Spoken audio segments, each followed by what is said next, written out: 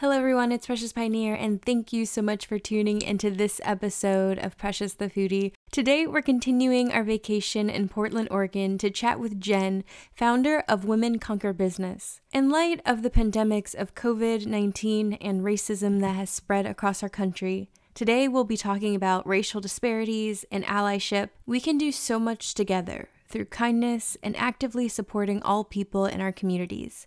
We'll also cover Portland's odd obsession with cheese and COVID's impact to mom and pop shops. Are they trending to all get buried and close their businesses for good? Or will they pivot and rise from the ashes? I don't know. I guess you'll have to wait and see. Hi, welcome to Precious the Foodie podcast, the show that will uncover stories through palates and memories. My name is Precious Pioneer, your host. I'm a chef, a creative, and a foodie. I'm meeting people all over the world using food as a medium to highlight truths into bite-sized pieces.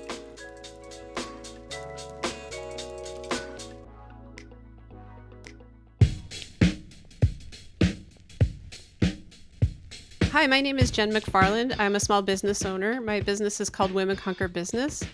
I spent 25 years working in the corporate world, and I realized that the people that I really love to help are women, people of color, and rural communities who need help with leadership, project planning, and digital marketing.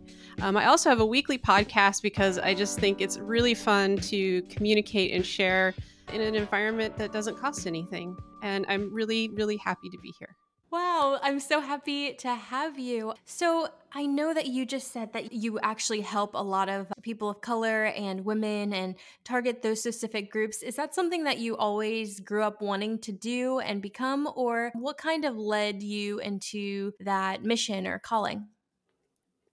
I would say that a few different things actually led me into that. First of all, when I was in the Peace Corps, you know, I I had a lot of experiences that were really fantastic, and then I had some experiences that weren't as fantastic. And that was what led me to realize that as a white woman in the United States, I have a lot of privilege.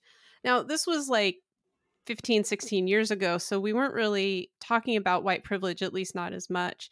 So I didn't even know about that term. And when I wasn't treated as well in Kazakhstan, which is where I lived for 2 years, I was really angry, and I didn't realize how much of that also went on in my own country. And after 2 years, I realized that my anger was really that I had never been treated that way before. So when I Mhm. returned home, and in the time during those 2 years, I realized that that wasn't the case in my own country, that we were treating people, they just didn't look like me. We were treating people poorly. So when I returned home, part of the mission of Peace Corps is to share your experiences. And then I just added on to that the mission of learning as much as I could about equity and doing anything that I could to help. And so for the last, and I did that working at the city of Portland and being on the equity committee and trying to really like make change at the policy level at a large city. And then when I left my work there as a project manager and started my own business, I really wanted to focus on some of the some of the communities and environments that are largely forgotten and overlooked, which do tend to be, women and people of color. We just don't have the same access to resources. We don't have as many people in, say, the venture capital area to get capital. Banks don't find us as attractive because we don't have that same background, or maybe we don't look right to really invest in. And we don't have maybe the same family structures that we came from that would, or education that would tell people that we could be successful. And I have a lot of access to tools and things just from my years of work that I thought Mhm. could really benefit these communities. And so I do focus on those communities because of just kind of this evolution of realizing that as much as I was helping, large projects, I really loved the work I did in Peace Corps and just listening to people and hearing what it is that they needed and then helping them get it. And then why not help the people that I'm most passionate about helping? Right. It's so interesting that you brought up white privilege and your experience kind of led into what you do now. With everything going on with the current events, I feel like a lot of people are getting woke, I suppose, and coming to this realization.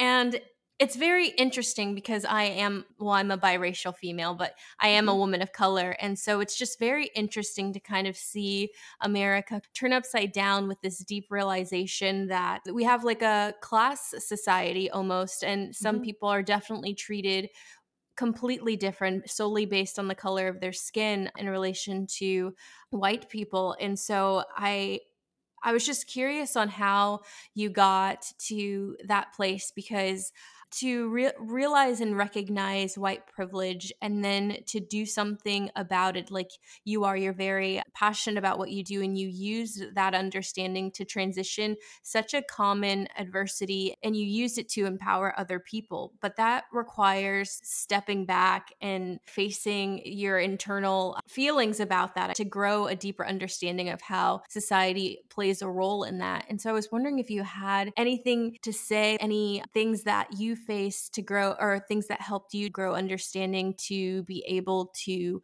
do the work that you do, or any advice for anyone who is listening who has maybe understood the white privilege that they have but don't know where to go from there or what to do with it.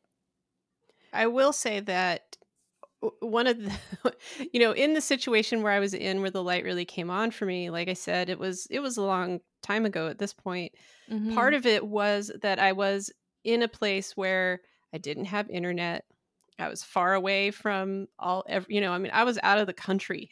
So, Right. I had a lot of time alone with my thoughts and a lot of, and I was there with my husband, but, I did have a lot of time alone with my thoughts and a lot of time for quiet contemplation. And it was in this quiet contemplation that, like, when I was being treated different and the anger, I really wanted to like lean into that. And so I would say that if you're in a developed country like the United States, you may not feel like you have time for all of that quiet contemplation where you don't have TV or the internet. You might feel overloaded by all this information that you're getting. I would say that when you feel anger or discomfort about some of these conversations, and I'm speaking as a white person to my white cohort, if you feel anger and frustration about these conversations or discomfort, you really need to spend some time to really recognize where that is coming from and what that really means, because sometimes as white folks we feel uncomfortable because it's forcing us into some uncomfortable truths about ourselves, those unconscious biases that we have, or maybe it's opening up the realization of our own mistakes or the inequities of the world, and it can be difficult.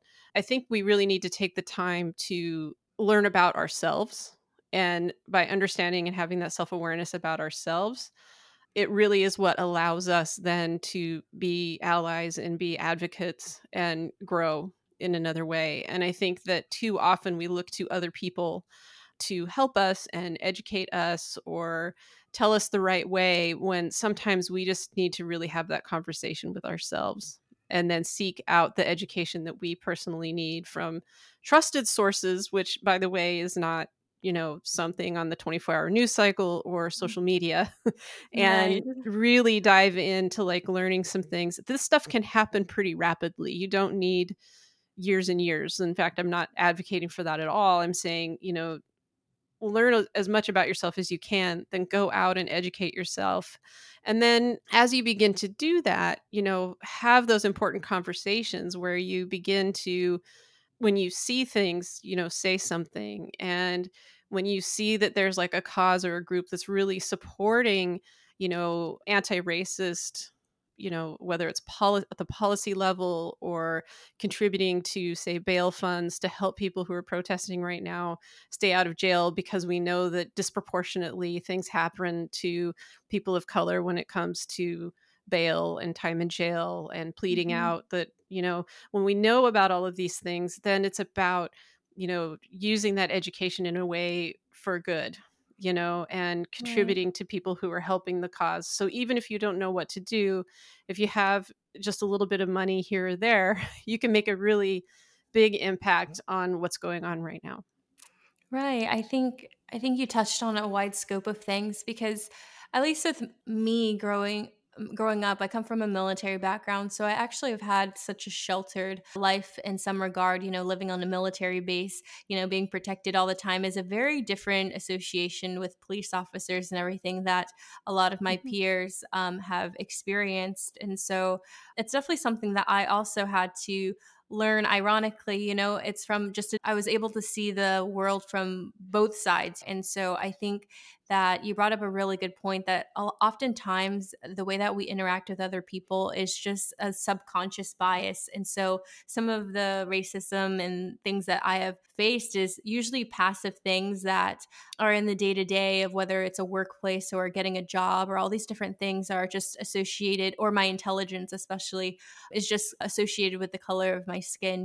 I had a few guidance counselors who would realter all of my schedules to take me out of AP classes and stuff growing up because they just assumed that it was a mistake or that I wasn't going to college, and all these different, profiling issues that kind of happen. And I think that small changes of just stepping up in a workplace and correcting people, or just be advocating when you know that something's not right, is just a really good start, even if you aren't really sure about what to do or where to go. I think that is just fixing little small things that you see in your day to day, like inappropriate jokes, things like that. I think is a really good start that doesn't feel so aggressive, I suppose. Absolutely. I think that any little thing that you can do to help another person, anytime that you yourself are corrected, it's not meant to offend you. It's actually meant to help educate you so that next time you can be that advocate. And I think that a lot of times, well, I mean, people don't like to be corrected, and yet we do it all the time. We help other people all the time with, altering their behavior in one way or another. Race is certainly one of those areas where we need to do that because bias is just baked in, and it's just Mhm. into the policies, into so many different things. And so when we are able to identify it and see it, then we have a responsibility to take action. Now, taking action isn't always easy, but in life, anything that's really worth doing is probably not that easy. And this is absolutely worth doing because a lot of times people look at the world as like a zero sum game. And that means all or nothing, win or lose. Equity and race aren't like that. When we begin to rise and help one group, in the case of equity, then we all begin to rise together. This isn't Mhm. about winners and losers. This is about the fact that we've had a group that has been discriminated against for a very long time. And broadly, people of color, and specifically African Americans, that when we begin to care for each other on a deeper level and begin to see people truly for who they are and what they can provide, that is a net positive for not only the individual, but for the communities and for the broader range of humanity. And in that case, it means that we all begin to rise together. And so, Mhm. one of the biggest things that people can do is begin to see that every small step of the way, every change that we make that's a net positive, it actually makes everybody better and greater. Yeah, I completely agree. Going back to your job, and can you walk me through what your typical day to day would look like? Well, I guess quarantine's a little bit, a damper, but despite all of that. Oh, wow. A lot of things. So, I have my own podcast. So, I do like a weekly show, and that takes up quite a bit of time. During the quarantine, the focus kind of shifted, when you help people, that I do sometimes when the economy crashes, that's a big that's a big deal for a small business owner. So I really have been shifting a lot of my effort into content. I have a small monetization for my podcast, and I've been sending things off to a company that helps monetize my show. And then, Cool. yeah, it's pretty cool. And then slowly people started coming back. It's just taken some time for people to kind of get into the quarantine new normal. Right now, my husband is working in the other room. And so we kind of have like dueling video calls going on throughout the day. I love working. I mean, my dog is in heaven right now because everybody's home. And I feel like I am too, to an extent, because, I just love having the family around all the time. That said, I'm in Portland, Oregon, and the rain will not stop and we can't go Mm. anywhere. So I'm feeling very cooped up, and I spend a lot of time on video calls with either leading, networking groups or meeting with potential clients or checking in with friends. And sometimes I get really tired of being in front of the computer and being on video calls, but Mm. it's all great. And so, yeah, I mean, I've kind of gotten into this new normal. Before, a lot of the work I would like to do is meet with people in person. And then I was doing some video conversations, and now Right. it's all video all the time. And that's, I'm getting a little tired of that. I feel like video calling takes a little bit of like more effort than I guess if you were to meet up with regular people, because you have to be a little bit more animated so expressions can be seen or felt through a screen, because like if you were to have coffee with someone and have a conversation, I feel like you could be a little bit more relaxed than if you're on a video call. You have to be a little bit more like extra cheery or extra, just so that's getting portrayed through the screen. And so it's a little bit draining, at least from my experience. Yeah, and for me, yeah, I mean, I totally agree. Like they get like your full body language, so they know if you're like Right. listening, and they know, like if you're in Yeah. person. And then also, I might be alone in this, but I also hate that I can look up and see my own face all the time. That really bothers me because I'm like, oh my gosh, like then I become way more self-conscious, and then I'm like, I'm sorry, what what are we talking about here? Because I kind of lose focus. And I think it's all of the things. I think it's exactly what you said about having to be more animated because you're on video. And then it's also like the self-awareness of like, what, oh my gosh, what am I doing right now? What did I do? It's Right. it's horrible. And I think that there are other people who've done like all kinds of studies about like Zoom fatigue and stuff. For me, Mhm. it's very real. And it's raining so much that I don't get to go outside between calls and like play with my dog and stuff. So that's Right. been a little bit crazy. I can't wait until everybody keeps telling me, Jen, Portland, it rains until around 4th of July. And I'm like, no. And they're like, yes. And I think it's just that I'm feeling very stuck in here. Right. The rain definitely gives you a different energy too. I don't know about you, but for me it makes me a little bit lethargic. It makes me want to just take a nap, drink a hot chocolate or something. And that isn't necessarily the right mindset to be when you're working. And so it's just definitely a different vibe, especially when you're cooped up. It is a blessing in the sense that yes, you spend time with all your family, and I definitely relate to the whole dog thing. We have our dog here too, and she's just like confused, but then also she's a little bit annoyed because there's a lot of us. There's 5 of us, and so she just Oh, kind of yeah. moseys from room to room. She's like, "Oh my god, everybody's so loud!" Like, because that's usually their nap time throughout the day. So it's just we're all stressed, I think, a little bit. Yeah, well, I mean, Booker's a cuddle bug, so he's kind of like, why isn't anybody cuddling with me right now? Like, it's totally about nap time. And and it's true, when it's raining like this, I'm like, why can't I have some hot chocolate and go watch Disney Plus downstairs? I mean, Right. do I have to make money today? And then I'm like, yeah, I should probably focus on the Yeah, should business. probably. I guess.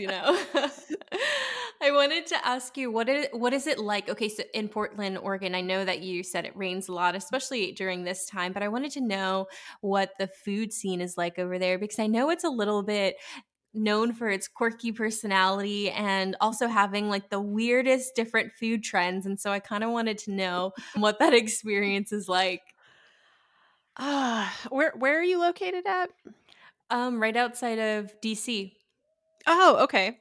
Yeah, it's a lot different than DC. My in-laws are in DC. So, yeah, Portland's food experience, and I'm with COVID-19, I'm super worried about it. Like I've read multiple articles about how they're worried that this could be the end of like the mom and pop Mhm. restaurant, because it's, the margins are so thin for restaurants that they're really struggling with, spacing Yes, people for out. Like sure. Multnomah County, where I am, we're still not phase 1 open yet. So like there's no sitting in restaurants even outside right now here. Right. And it's really been devastating for, particularly, I would say, fine dining, like anybody who can't really do delivery.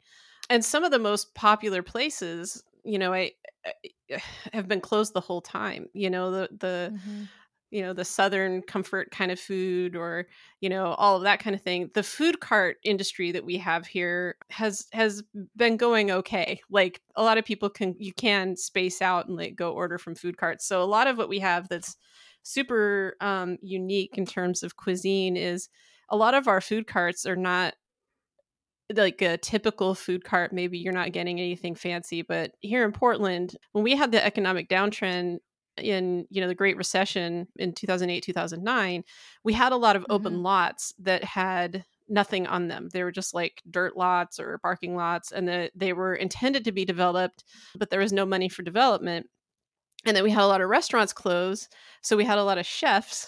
And so the two combined, and we had all these fantastic food carts that were run by chefs. And so you can go, in terms of the food scene, you can go to like some of these different cart pods all around town and have some of the finest cuisine that, fine dining experience out of a cart for like $10, which is pretty phenomenal. And then now some of those carts have been moving into brick and mortar, and who knows if they're going to be able to all come back. But yeah, you can get Right. anything here, anything from like paleo to some of those really crazy like cheese, like it's like grilled cheese sandwiches with hamburger. So they make like a, what is it called? Like, it's like a grilled cheese sandwich and then like a hamburger patty and then a grilled cheese sandwich and hamburger patty. It's like a Oh, Big Mac with like oh, grilled cheese sandwiches, and they have all these websites that's like this. intense. It's really intense. And I think they call it the double cheeses. That's what they call it. So, and I'm just I, trying to envision what this looks like. yeah, I could probably send you some links if you wanted to post them like in the show notes or something for some of the things we have. So there's Sure. all kinds of creativity around food. And then we have like a lot of like really great international pods. Like we have one just down the road from where I'm living in Portland, run by the Portland Mercado. They got a bunch of grants and funding to help Latin American and South American business owners, and they fund all different kinds of businesses out of this incubator. But they also have like pod of like food trucks where you can go and just like basically just, you can go to Colombia and you can go to Mexico and you can go to Venezuela, so it's like all of these great different places from, Latin America and South America. And then that you're also helping small business owners. So the cart that I really liked is now a restaurant down the street from us here where I live. So they've kind of outgrown the cart, in the incubator program. And now they have like multiple locations in town, and then you just hope that they're going to make it, through this Mm-hmm. whole economic time. Yeah. And then I also live in the Jade, or next to the Jade District. So we also have an organization called Apano who helps all of the Asian Pacific businesses in the area. And part of that is also helping some of the restaurants. So unfortunately, my favorite dim sum restaurant is not going to be reopening after everything opens up. But hopefully there will Mm. be other ones that will pop up after that because, well, first of all, dim sum is awesome. And second of all, we do have a large Asian Pacific cohort of people who live here. So Okay. I'm sure that people are going to be wanting some dim sum around here. Yeah, for sure. What really stuck out to me for is that quarantine definitely has impacted all of the restaurants. As a chef, like my restaurant's still closed, and so I've been super unemployed, and it's just really crazy to see how the hospitality industry has kind of been destroyed almost completely because of this. And you're right, everything that you said is so true when it comes to restaurants. Most restaurants survive check to check or month to month, and it's not like there was a lot of leasing forgiveness or anything like that. And even the small business loan that was released, not everyone had access to it, and so these mom and pop shops are super suffering. And I really hope that they can sustain themselves over this long, but we don't even know how long that will be for. And even though some did transition and pivot to takeout, nobody's entering dining rooms or anything like that. So if that's not your business model, then it's really hard to adjust. And especially a lot of these mom and pop shops didn't have an online website or anything to kind of get, Uber Eats or anything to kind of get the ground moving, for them. So it's just very interesting to see what we'll make of this. But I'm really almost a little bit excited because at the same time, I think it was about time to remodel the business model behind what restaurants are and what they could be, because I feel like everything has definitely upgraded a little bit, but restaurants have kind of stayed the same in relation to their business model.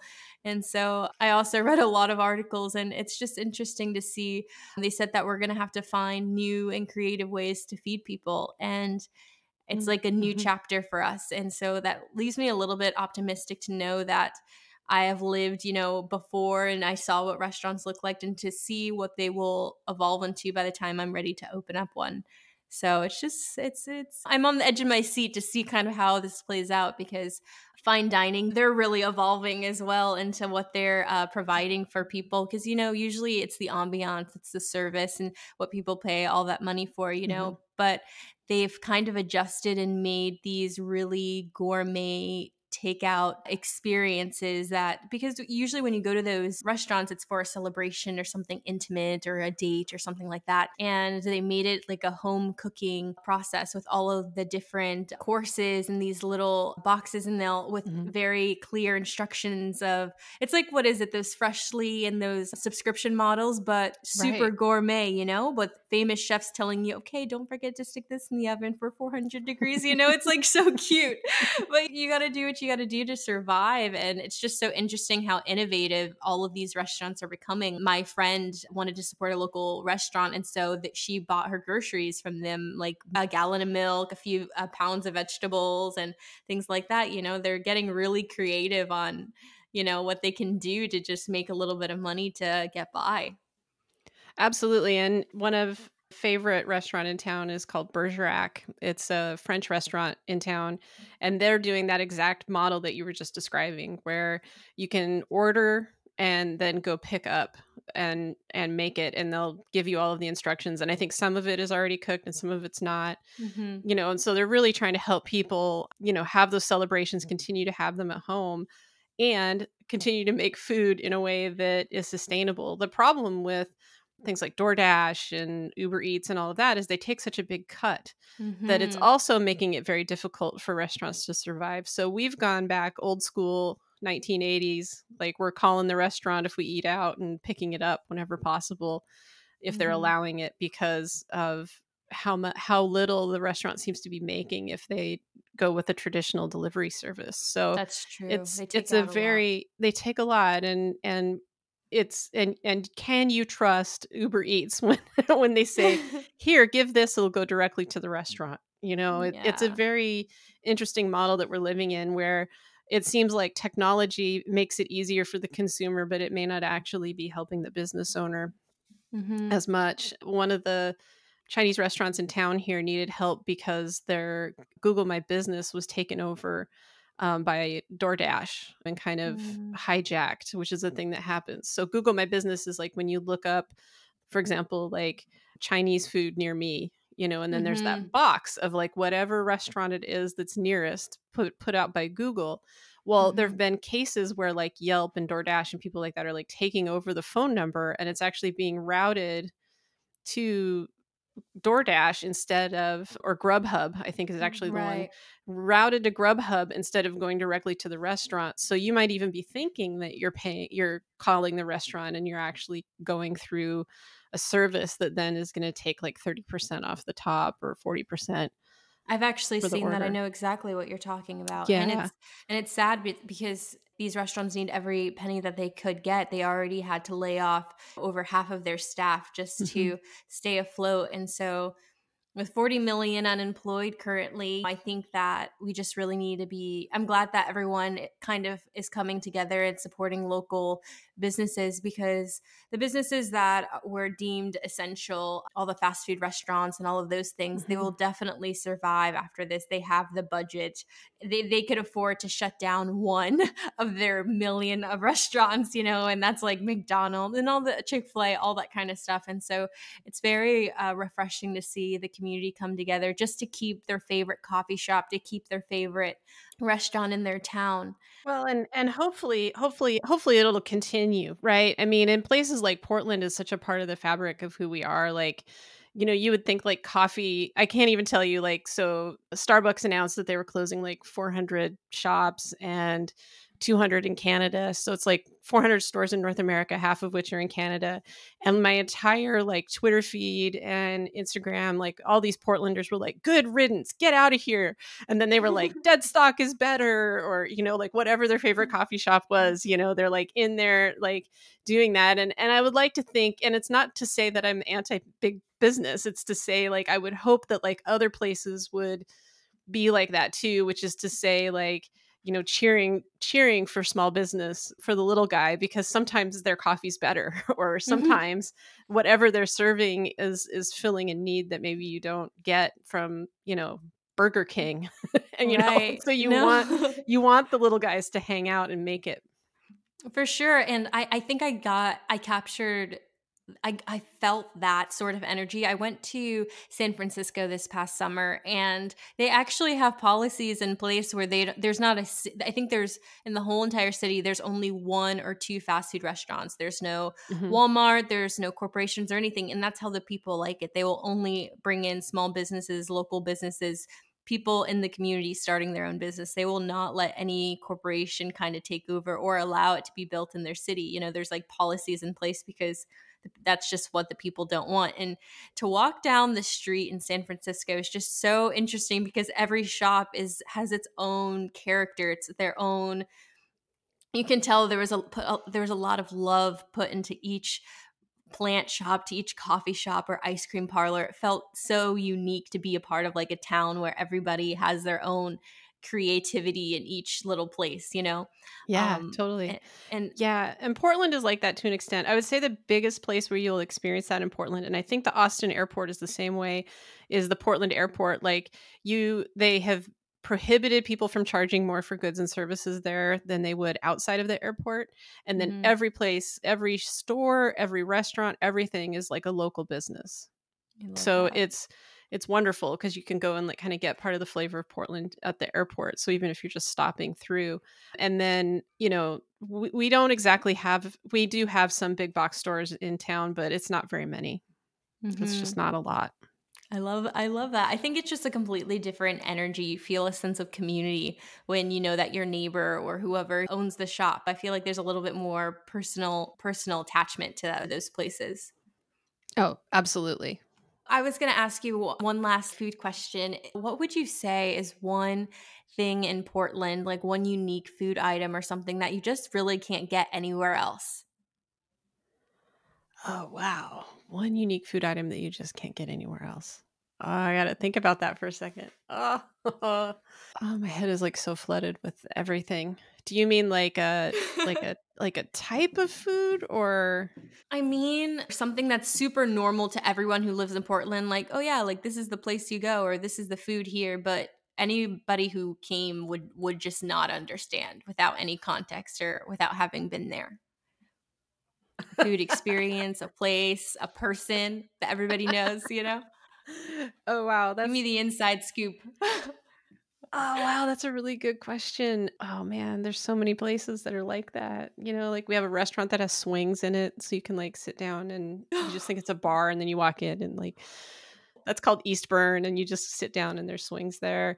I think that if you ever come to Portland, you absolutely cannot judge a book by its cover. One of our old time favorite restaurants here that's been here forever is called El Bistro Montage, and it's under a bridge on the east side of Portland. And if you walk up to it before they open, there's like hordes of people waiting outside because it's one of the best places in town, and you get like great jambalaya and like southern food. But if you looked at the outside, you'd be like, no, I don't want to go here, you know? But it's like wonderful. And it's been there since like the 90s when I first lived here, there's all kinds of places like that here where you just walk up and you're like, this is nothing, Different, yeah. this can't possibly be as good as people say it is. I would also say that you can come here and think that you know where to go for restaurants and things like that, but you actually have to come here and like talk to Portlanders because we see all of the people waiting outside of certain restaurants and we're like, oh god, these are all tourists, like we know, like because we know what's covered like on TV. And then like the place to get donuts is not the place that you see on the Food Network. The really good donut places are like a couple of other places. So when you come here to visit, don't look on the outside, of the building because the food inside might be really good. And don't just go by your guidebook. Talk to people who live here and we will tell you, absolutely buy your books at Pals. It's lovely. That's going to be in your guidebook, but you don't have to go to Voodoo Donuts just because everybody talks about it. There's also Pips and Blue Star who have better donuts and less marketing, So it's kind of like this interesting mix of like where to go and what to do. And I think like most places, you want the local connection, because we'll tell you places that you're never going to find unless you know somebody. Right. I definitely agree with that. You got to find where the locals eat. And I think that's where you'll find the real food, because you live there. So you know the best places, you know the best coffee shops, and it might not be on your number one best places to look. You know what I mean? Yeah. So I definitely agree with that strategy. And to answer your question, if you're in Portland, the food that we're really good at making, like we make all kinds of really fantastic food, but it rains here a lot. So you really have to trust us with our comfort foods. Ooh. Absolutely have to trust us with our comfort foods. So if somebody says, oh, you need to go to this restaurant, they have really good mac and cheese, go to that restaurant and get the mac and cheese, because we have mastered things like mac and cheese. And you'll find mac and cheese on a lot of menus here with like different flavors of it, and it's because when you live someplace that is cold and rainy, like we need that comfort food. And for a lot of people around here, it does seem to be mac and cheese, but you can get like, I've had it panini style where they put it on a panini maker. I've had it, so many different ways with like all kinds of fantastic cheeses. So I would say that like, in terms of coming here for something that you'd be like mac and cheese, like it's not Kraft mac and cheese if you come here and somebody says to have it. So that's kind of the specialty in this weird way. But like that would never be in a book anywhere. And I would have, if friends hear this, when they hear it, they're going to argue with me about that. But it is kind of to me, that's a weird thing to like come and see mac and cheese on so many menus.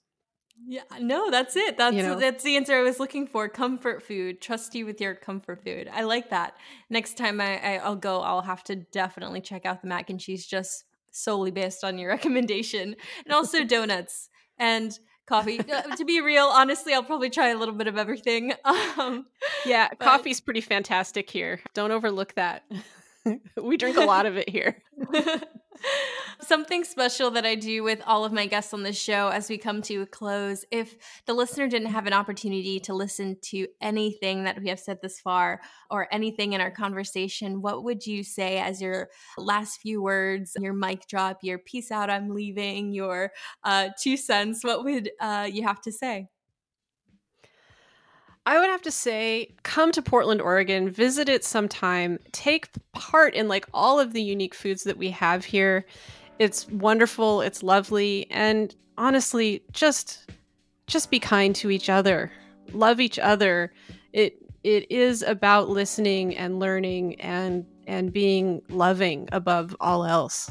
And I think that we can get through all of these hard times, whether it is COVID-19 and supporting each other, or whether it's overcoming all of this race justice or injustice that we've had in our world. We need to see each other as people and understand that not everyone is treated the same, and fix that. Do everything we can to fix that. Awesome. Thank you so much. Also, where can the listeners find you? Can you shout out your podcast again, and also your social media links so they could reach out to you? Sure. My business is called Women Conquer Business. It is online at Women Conquer Biz. That's all of my social handles are at Women Conquer Biz. And my podcast is called Women Conquer Business, available on all major platforms. That's how easy it is when everything lines up. Perfect. I'll make sure to leave it in the show notes for you guys. Thank you again, Jen, for being a guest on the show. It was such a pleasure. Thank you for having me. Thank you, everyone, for tuning into this week's podcast show. If you enjoyed it or got any value, please leave a review and tell me what you think. You can find the reviews in Apple Podcasts scrolling all the way down on the profile page. This would really help to support me and the creation of these podcast shows. But if you want to keep up with the show, you can find me on Instagram at Precious the Foodie, or other content on YouTube at Precious Pioneer. If you have any ideas for future shows, don't be afraid to shoot me an email or DM me on those platforms. All of the information will be listed in the show notes. Thank you guys again. Your support means so much to me. But as always, live life with love and love food with life. Bye guys. See you next time.